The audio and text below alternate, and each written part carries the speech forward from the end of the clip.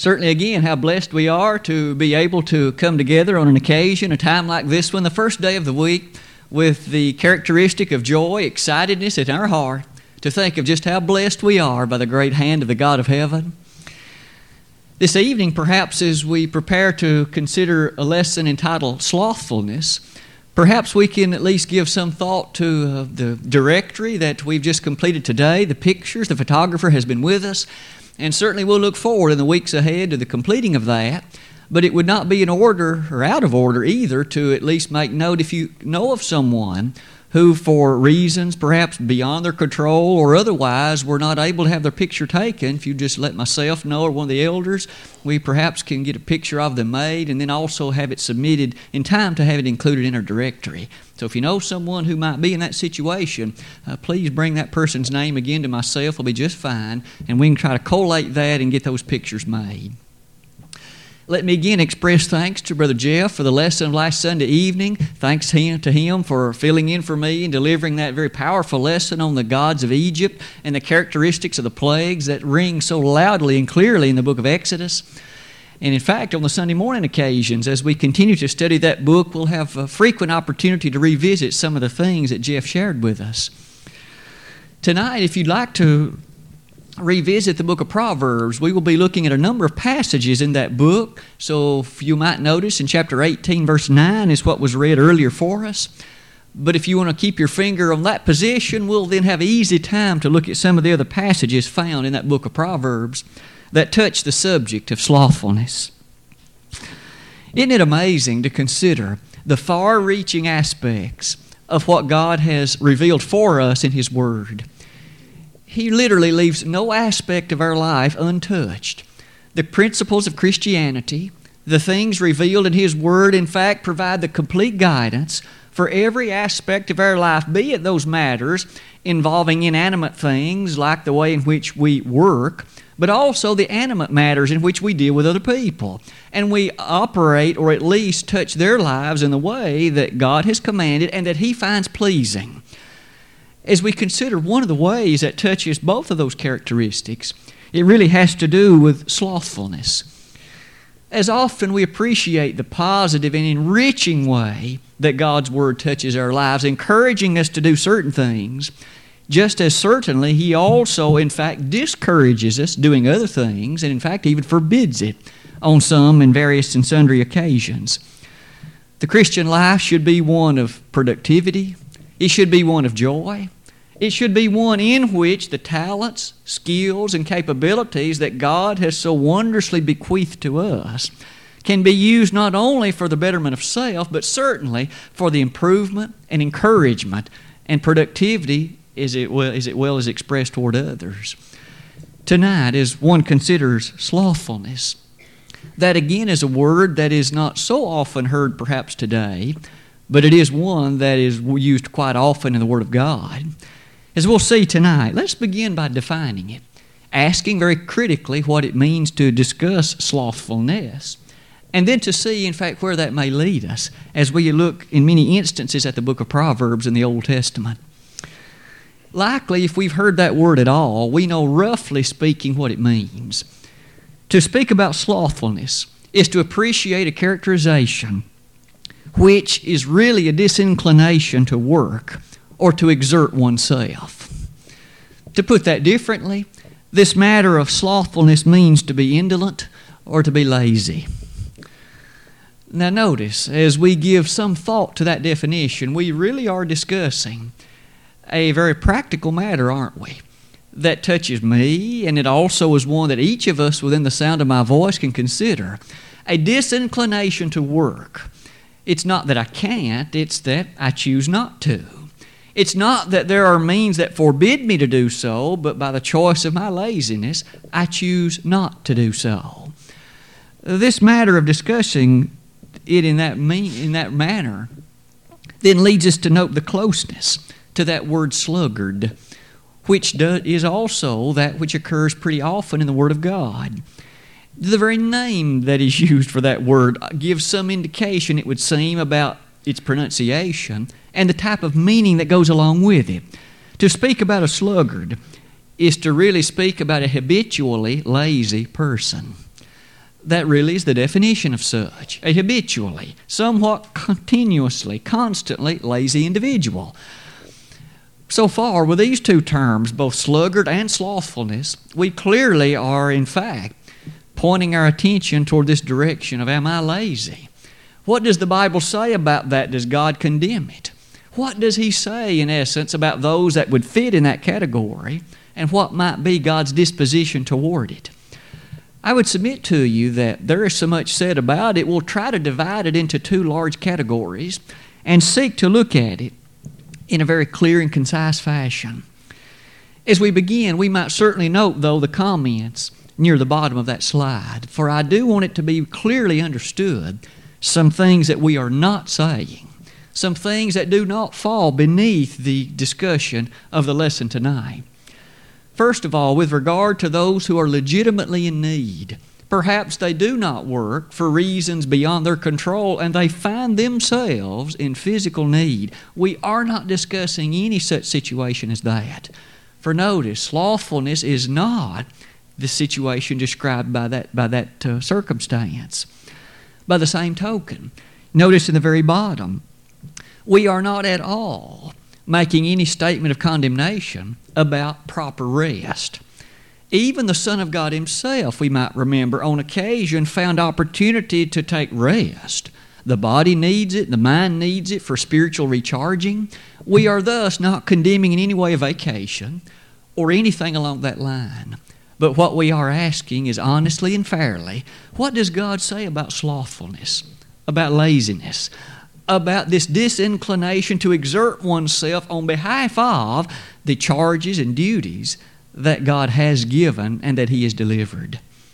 So with those preliminary thoughts uttered and made, let's turn and notice then some thoughts in the Word of God about the matter of slothfulness as well as this matter of the sluggard. What might we say about God's disposition toward work? About healthy, productive, active activity that you and I would recognize as work. There might be those under the impression that work basically came as a result of sin, that in some way or another it was a punishment that God gave as a result of sin. But it wasn't so. For after all, we find the disposition of work occurring before the fall in the Garden of Eden. In Genesis 2 verse 15, on that occasion, God, in fact, gave Adam and Eve some duties with respect to the garden. He expressly said they were to dress it and to keep it. Now notice, that's one chapter before the time when they partook of the forbidden fruit.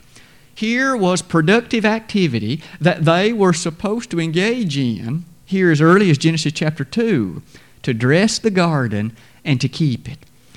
Hence we see that work is not a nasty, dirty, ungodly thing. Work is, in fact, a fruitful thing in the very confine of the providential will and character of what God has made. It was His will that Adam and Eve be productively engaged in the dressing and in the keeping of the Garden of Eden.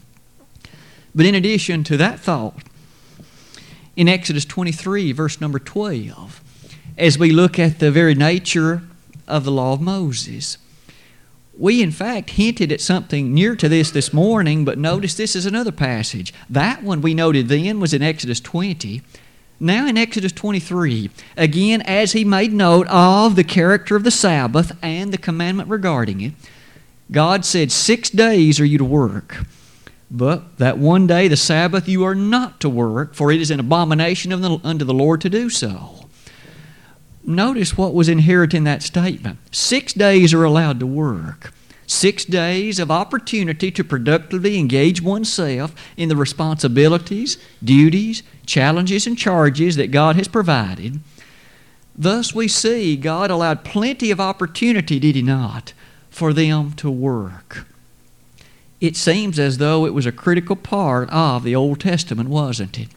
Later in the book of Nehemiah, we do also remember that God on that occasion, in fact, with respect to the same commandment, in fact rebuked those individuals because they were doing on the Sabbath what God had here forbade.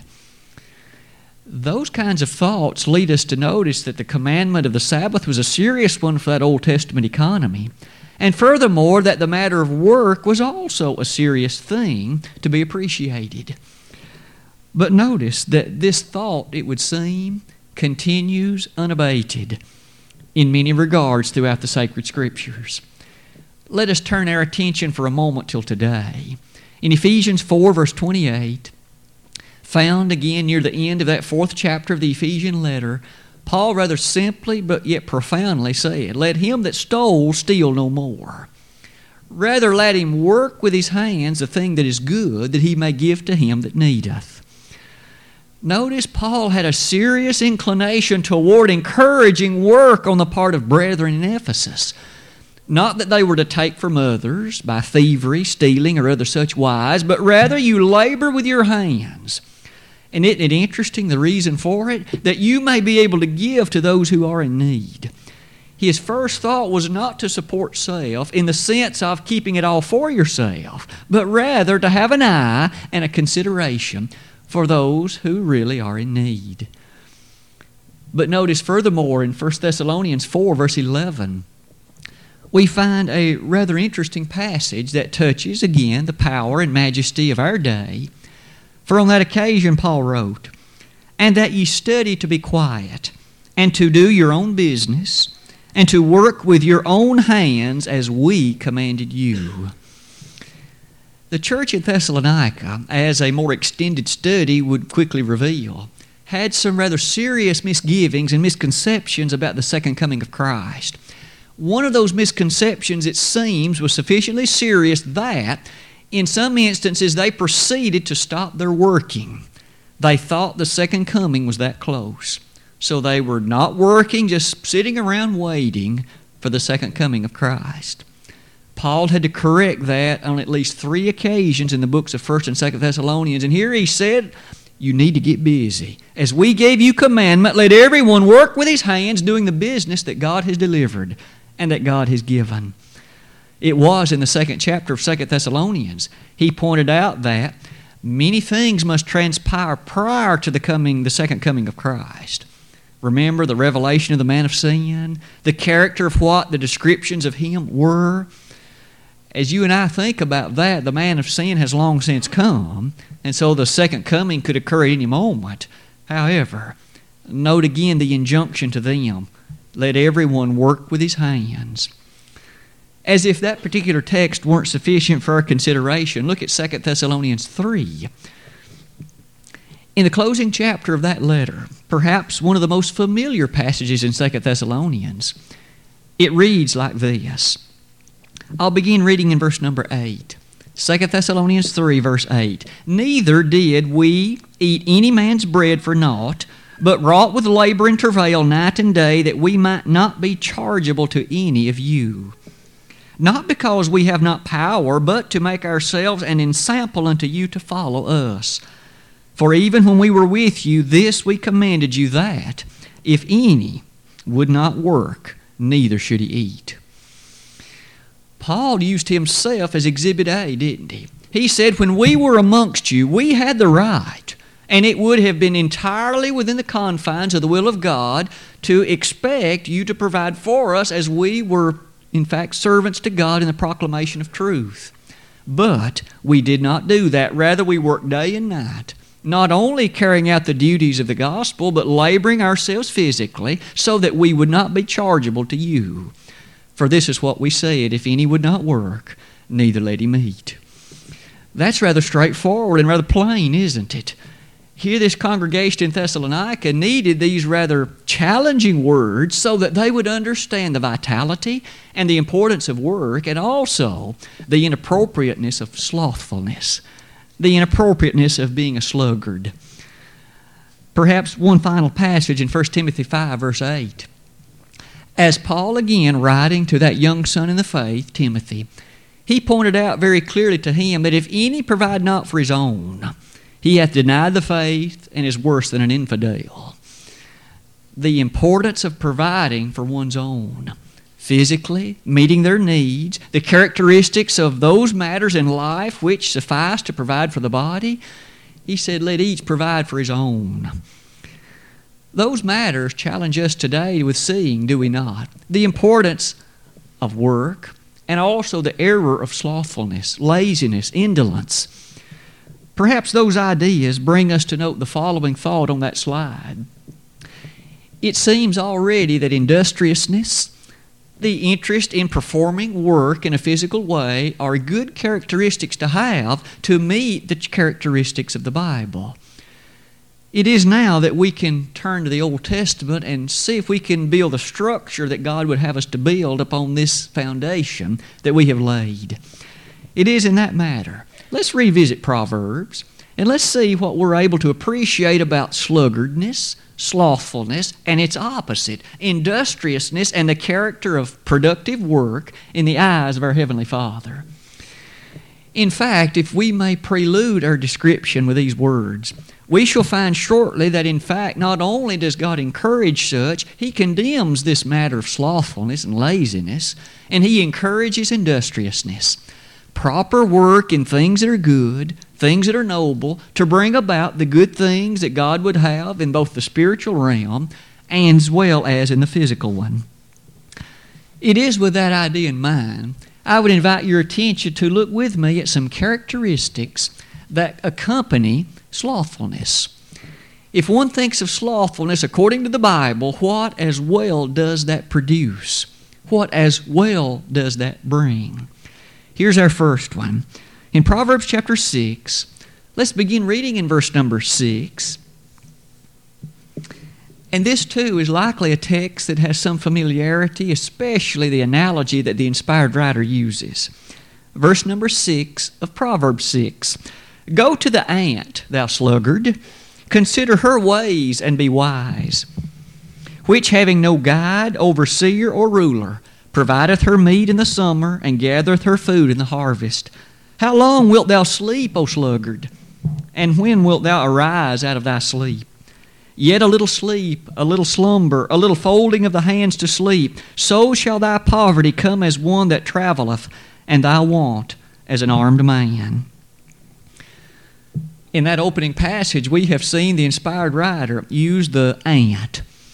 Perhaps we shouldn't say the lowly ant. It may be a small creature, but what a great lesson we're able to learn merely by the nature of the way the ant behaves, the conduct of what they do.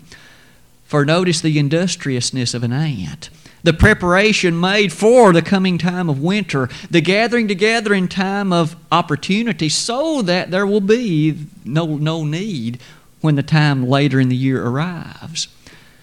And notice with me as he points out somewhat interestingly, in verses 6 and 7, he says, be wise. The implication being, if we thus do not follow that example, and we are lazy and slothful and indolent and a sluggard, then we are acting foolishly. We're not acting with good sense. We're not acting in light of what is going to be the case in the future. There's going to be a time of need. We've made no preparation due to our laziness. Notice also in the book of Proverbs, that opening lesson, comparison to the ant, only leads us to see this one as well. In Proverbs 13, verse 4, somewhat later in the book, Solomon has these words to say, the soul of the sluggard desireth, and hath nothing, but the soul of the diligent shall be made fat. Notice with me again, this sluggard, this slothful one, comes in a time of want, and he doesn't have because he made not the adequate preparation. His laziness, in fact, led him to be slothful. In Proverbs 19, notice verse 14 with me. Verses 14 and 15. House and riches are the inheritance of fathers, and a prudent wife is from the Lord. Slothfulness casteth into a deep sleep, and an idle soul shall suffer hunger. What kind of soul is the one that suffers hunger? What kind of person? It's the slothful one. It's the idle one. The one who has the opportunity and the capability to labor but chooses not to do so. Our first lesson then we've seen, as far as characteristics of slothfulness, it leads to poverty and want. When those could have been satisfied, this has led to them not being satisfied. But notice what else comes along with slothfulness. What other characteristic follows?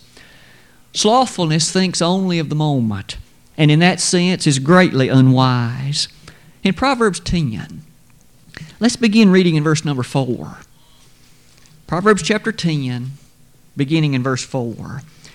He becometh poor that dealeth with a slack hand, but the hand of the diligent maketh rich.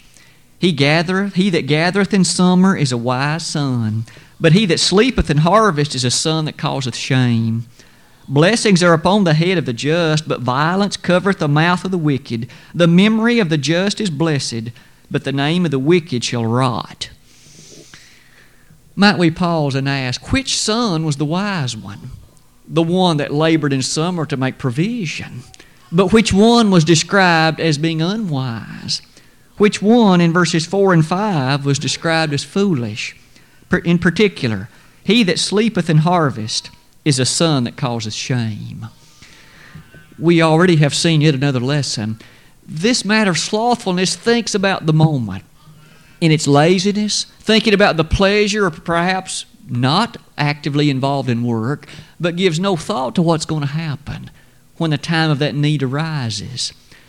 Can't one just automatically think about how easy that comes about? The funds are spent. The matter of want comes about, but then there's nothing laid up to partake of.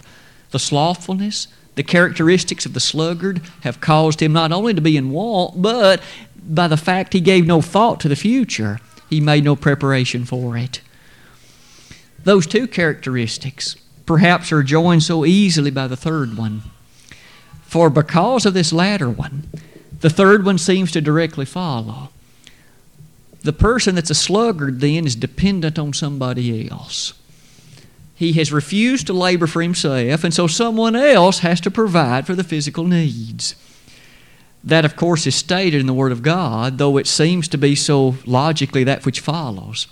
Look with me, if you would, in Proverbs 12:24.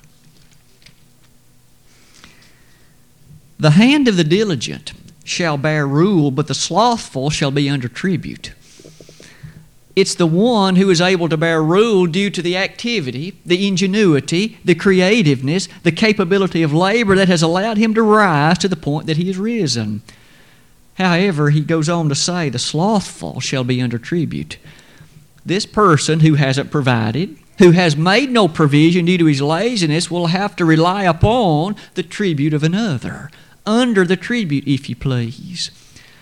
That kind of thought, again, reminds us to some extent about the nature of what has come to be the case in our day.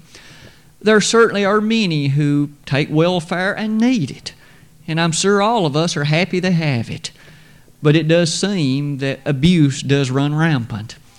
Perhaps we each know of individuals whom it would seem are able to work, and whom it would seem are able to provide more so than they are. And yet it's a sadness when, due to their slothfulness and their laziness, they are subject to that which is provided by yet another. You'll notice that so far 3 times God has condemned that rather abruptly. He's described it as foolishness. He's described it as lack of foresight.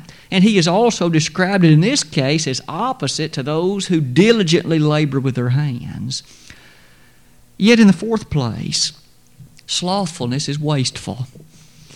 That may seem a bit odd, but notice with me the passage found in Proverbs 18, verse number 9, the one that was read in our hearing a little earlier this evening. Proverbs 18, verse number 9. He also that is slothful in his work is brother to him that is a great waster. The one who is slothful in his work is a brother, close kin indeed, to the one, in fact, who is a great waster.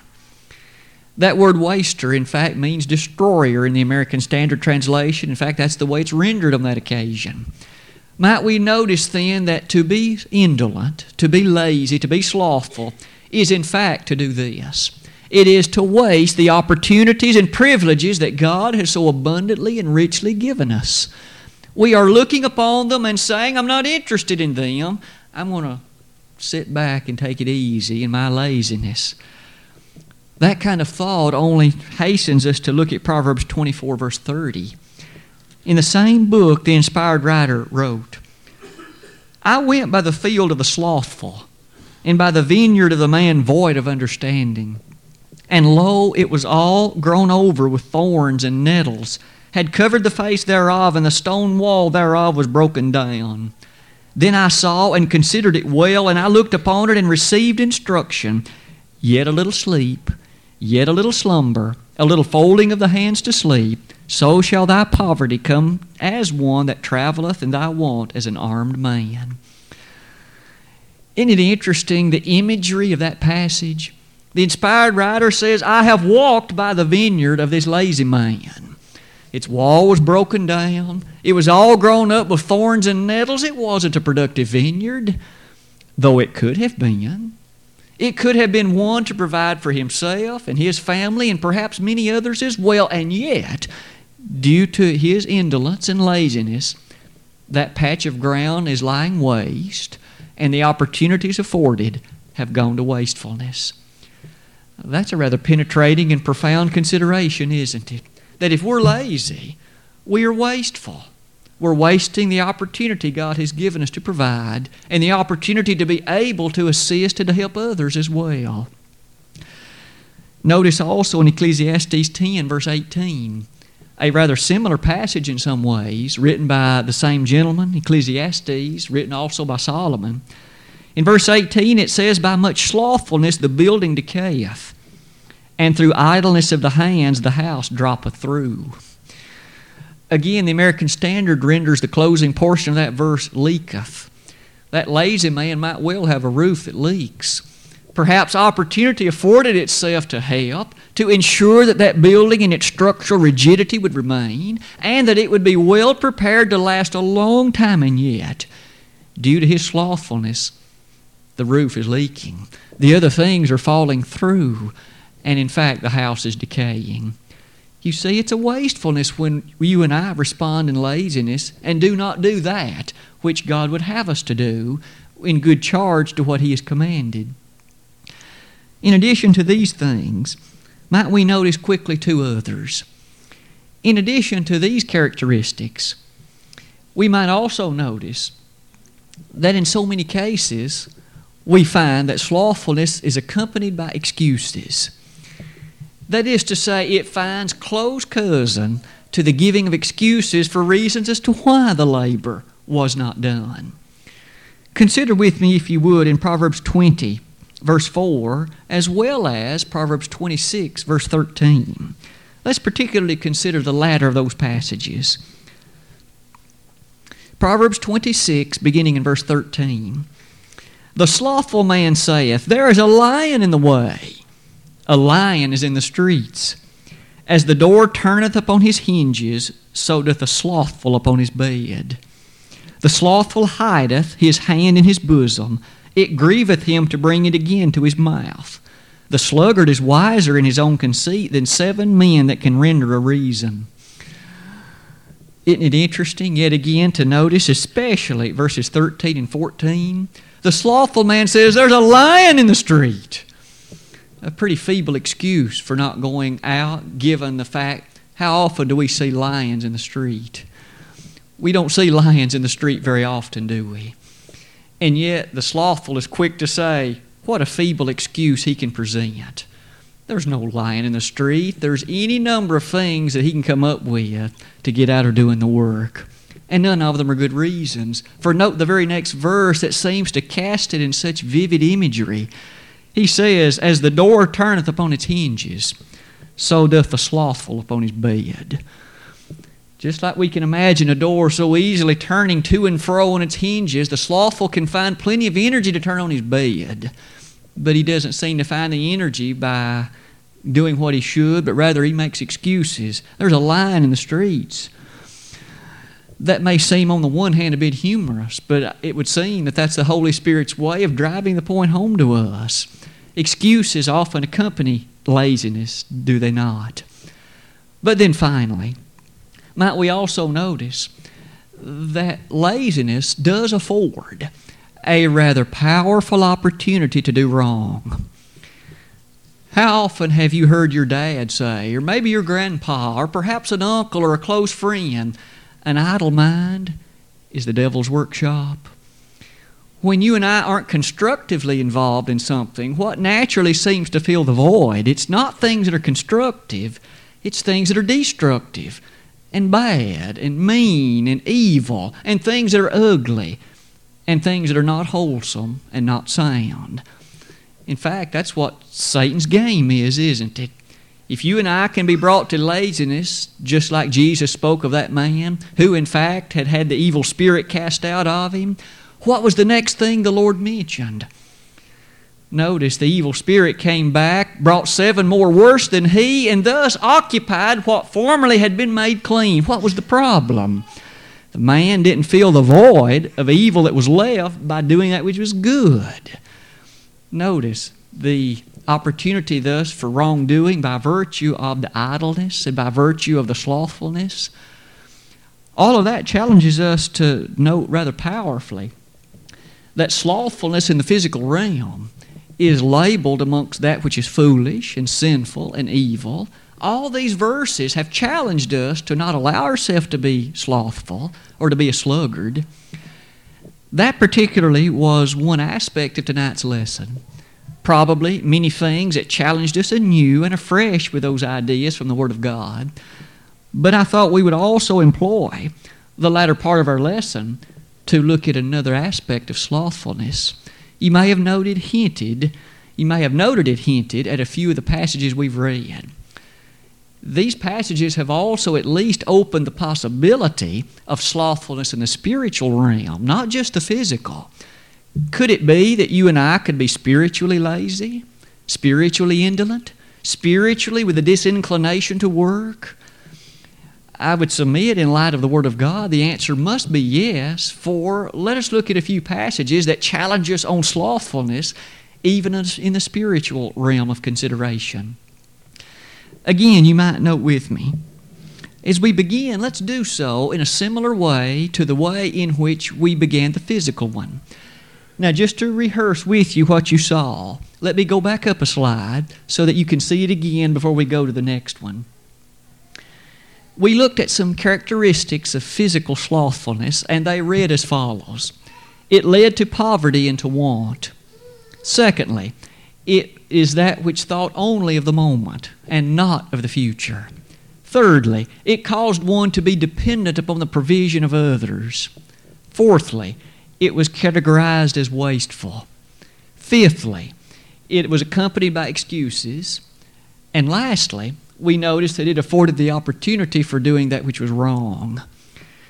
With those 6 things in mind, let's consider spiritual slothfulness, and let's look at them in an order that I hope will now look very familiar. First of all, spiritual slothfulness leads to poverty and to want spiritually. Notice with me the passage of Matthew 25, verse number 26, found, of course, in the statement made by our Savior, Matthew 25, verse number 26. Jesus on that occasion said, "Thou wicked and slothful servant, thou knowest that I reap where I sowed not, and gather where I have not strawed. Thou oughtest therefore to have put my money to the exchangers, and then at my coming I should have received mine own with usury. Take therefore the talent from him, and give it to him which hath 10 talents. For every one that hath shall be given, and he shall have abundance, but from him that hath not shall be taken away even that which he hath." In this parable of the talents, the Lord spoke about the giving, as we well remember. One man was given 5 talents, one 2 talents, one 1 talent. And in the reckoning of it, we will appreciate that these represented the abilities, the capabilities of those individuals. To that 1 talent man, Jesus said, "You slothful and wicked servant." Note the term, slothful. You lazy servant. You sluggard, you. And in that language, notice he says, take from him that which he's been given and give it to somebody else. Thus, he found himself spiritually in great want. For on that day of judgment, he was bereft of the opportunity to enjoy heaven, wasn't he? "You wicked and slothful servant, get out of my kingdom, cast him into outer darkness." Note verse 30. Notice thus, if you and I are spiritually lazy, we are not in good company. we shall come to find ourselves in want and in poverty because we are not diligent in the proclamation of the things God has provided. Spiritually, we are lazy. We must not be so and be pleasing to God. Note, secondly, thinks only of the moment. In Paul's marvelous and rather powerful statement to the Philippians in Philippians 2, verse 12, if only we note the closing portion of that verse, Paul on that occasion said, work out your own salvation with fear and trembling. What then are you and I working out in the spiritual realm? Salvation. Thus, if we refuse to labor, if we and us are lazy, we must have very little consideration for the distant matter of eternal salvation. We certainly must not be thinking intelligently and wisely about eternity. We certainly must not be giving proper heed to the nature of what will send us to hell or what will allow us into heaven. Thus, spiritual laziness is short-sighted. It does not think anything beyond the moment, perhaps of the pleasure that comes along with laziness. But notice the pleasures of sin are only for a season, aren't they? Hebrews 11:25. Perhaps in the next place, we might well notice, just as we noticed in the third place before, it causes one to be dependent on others. Note with me this time. It is the case that spiritual laziness will cause one to be spiritually dependent upon the instruction of others. And it would not be an overstatement herein to state, would it, that this is the problem as to why there's been such denominationalism. Individuals won't study it for themselves. They sit at the feet of somebody else and base their eternal destiny on the hinging of what that man has said. But yet, what if he teaches wrong? And so many times they have. In our study, when we studied the Restoration movement, we tried to look very clearly at the teaching of such men as Calvin and Wesley and a whole host of others. And though they were noble, and though they were sincere, were they scripturally correct? They were not in many very interesting cases. And yet what they have taught has been written into creeds and bought hook, line, and sinker. And because individuals are so ignorant of this book, they know far more about the creed books than they do about this one, they're damned because of it. That's a tragedy beyond description. If only one would not be spiritually slothful, spiritually lazy, but dig deeply into the rich truths of this book. Because notice some of these other passages. In Acts 17, verse 11, to that church at Berea, was it not true that of them Paul said, these were more noble than those in Thessalonica, in that they received the word with all readiness of mind and searched to the Scriptures daily, whether those things were so. Did they accept merely what was proclaimed by men? They did not. They heard it with an open mind, but then the litmus test was whether or not it was in the sacred text. I might submit that hasn't changed, has it? What I say is not inspired, unless I'm quoting, I suppose, verbatim from the Word of God. But rather all of us must rely solely and completely upon a thus saith the Lord, for only in that way can we make certain to not lapse into the great fault and danger that accompanies spiritual laziness. In 2 Timothy 2:15, to Timothy Paul said, study, to show thyself approved unto God, a workman that needeth not to be ashamed, rightly dividing the word of truth. Here was a young preacher, a young man. We might ask, why didn't Paul work a miracle for that man and give him, if possible, some kind of supernatural knowledge?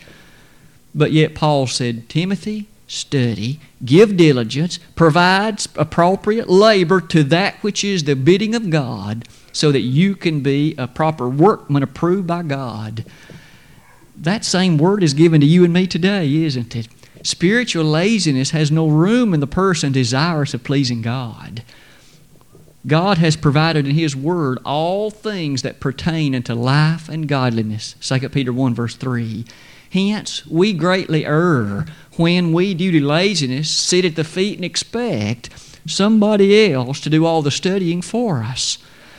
It certainly thus is a good thing to study along with someone in a Bible study class, and as we do during times of sermons like this one. But as we study, may we try to encourage each other and lift one another up to a better and more complete knowledge of the Word of God. Notice, fourthly, wastefulness. Indeed, as we consider it, before it was wasteful to be physically slothful, what about spiritual slothfulness? In Luke 19, verse 26, which is a sister passage to the one we just read in Matthew 25, you'll notice there it again states in the parable of the pounds, take from him that hath the 10 pounds and give, or rather from the one that had the 1 and give to the one with 10. Notice, wasteful. What talent and what ability and what capability you and I have been given, if we don't use it appropriately in the nature of the service of God, the Scriptures teach us it's going to be taken away from us. We've wasted what God gave us. We might have been the one to reach that person, to do that work, to engage in that program, to lift high the banner of the church in a great work, and yet, due to our laziness, we wasted the opportunity. That again is a rather sobering thought, isn't it? And yet that wastefulness is set forth to us in not only that passage that I've referenced there, but also in the one again in Matthew 25, verses 27 to 29, if you'd like to read that one. Perhaps finally, might we notice the accompaniment of excuses? Doesn't it seem interesting that when you and I find ourselves in that period of disinclination to work, a time of laziness, one of the first things out of our mouth, but, we start those sentences with that little word but, don't we? And then we proceed to give what in our mind is some excuse for why we couldn't do that work. I'd ask you to note with me in the Roman letter, in Romans 12, verse number 11, as Paul addressed the church in Rome, charging and giving them clear instruction with respect to matters like this, he began that verse in a familiar refrain, not slothful in business, fervent in spirit, serving the Lord. Not slothful in business. What business, Paul?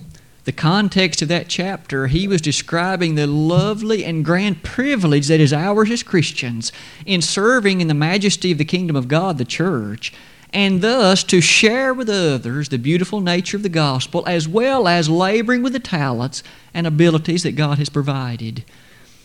Notice earlier he had said, beginning in verses 6 and 7, to those who have the gift of ministry, let them be involved in that gift. To those who in fact are given to teaching, let him be busy so doing.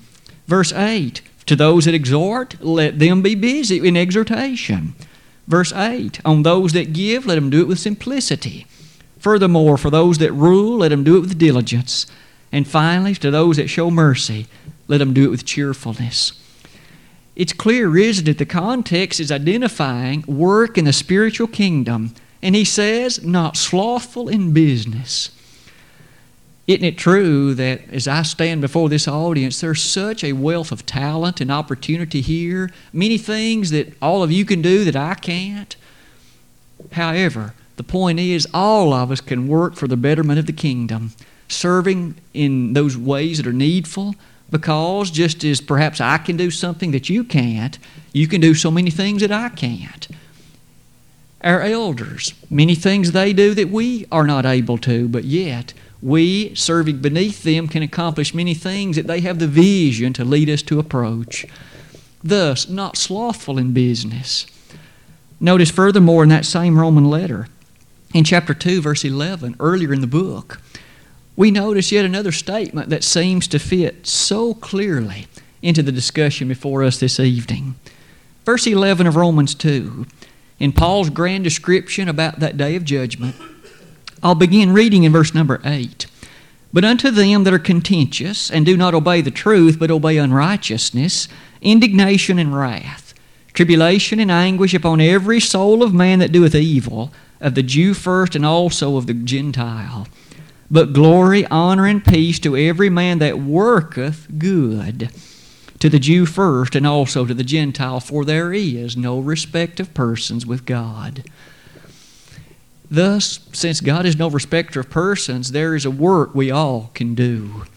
There's an old song that we used to sing quite a bit, that there's a work that we all can do. May we thus have eyes wide open to see what that work may be, and to give ourselves not slothfully, but in great diligence to the pursuit of it.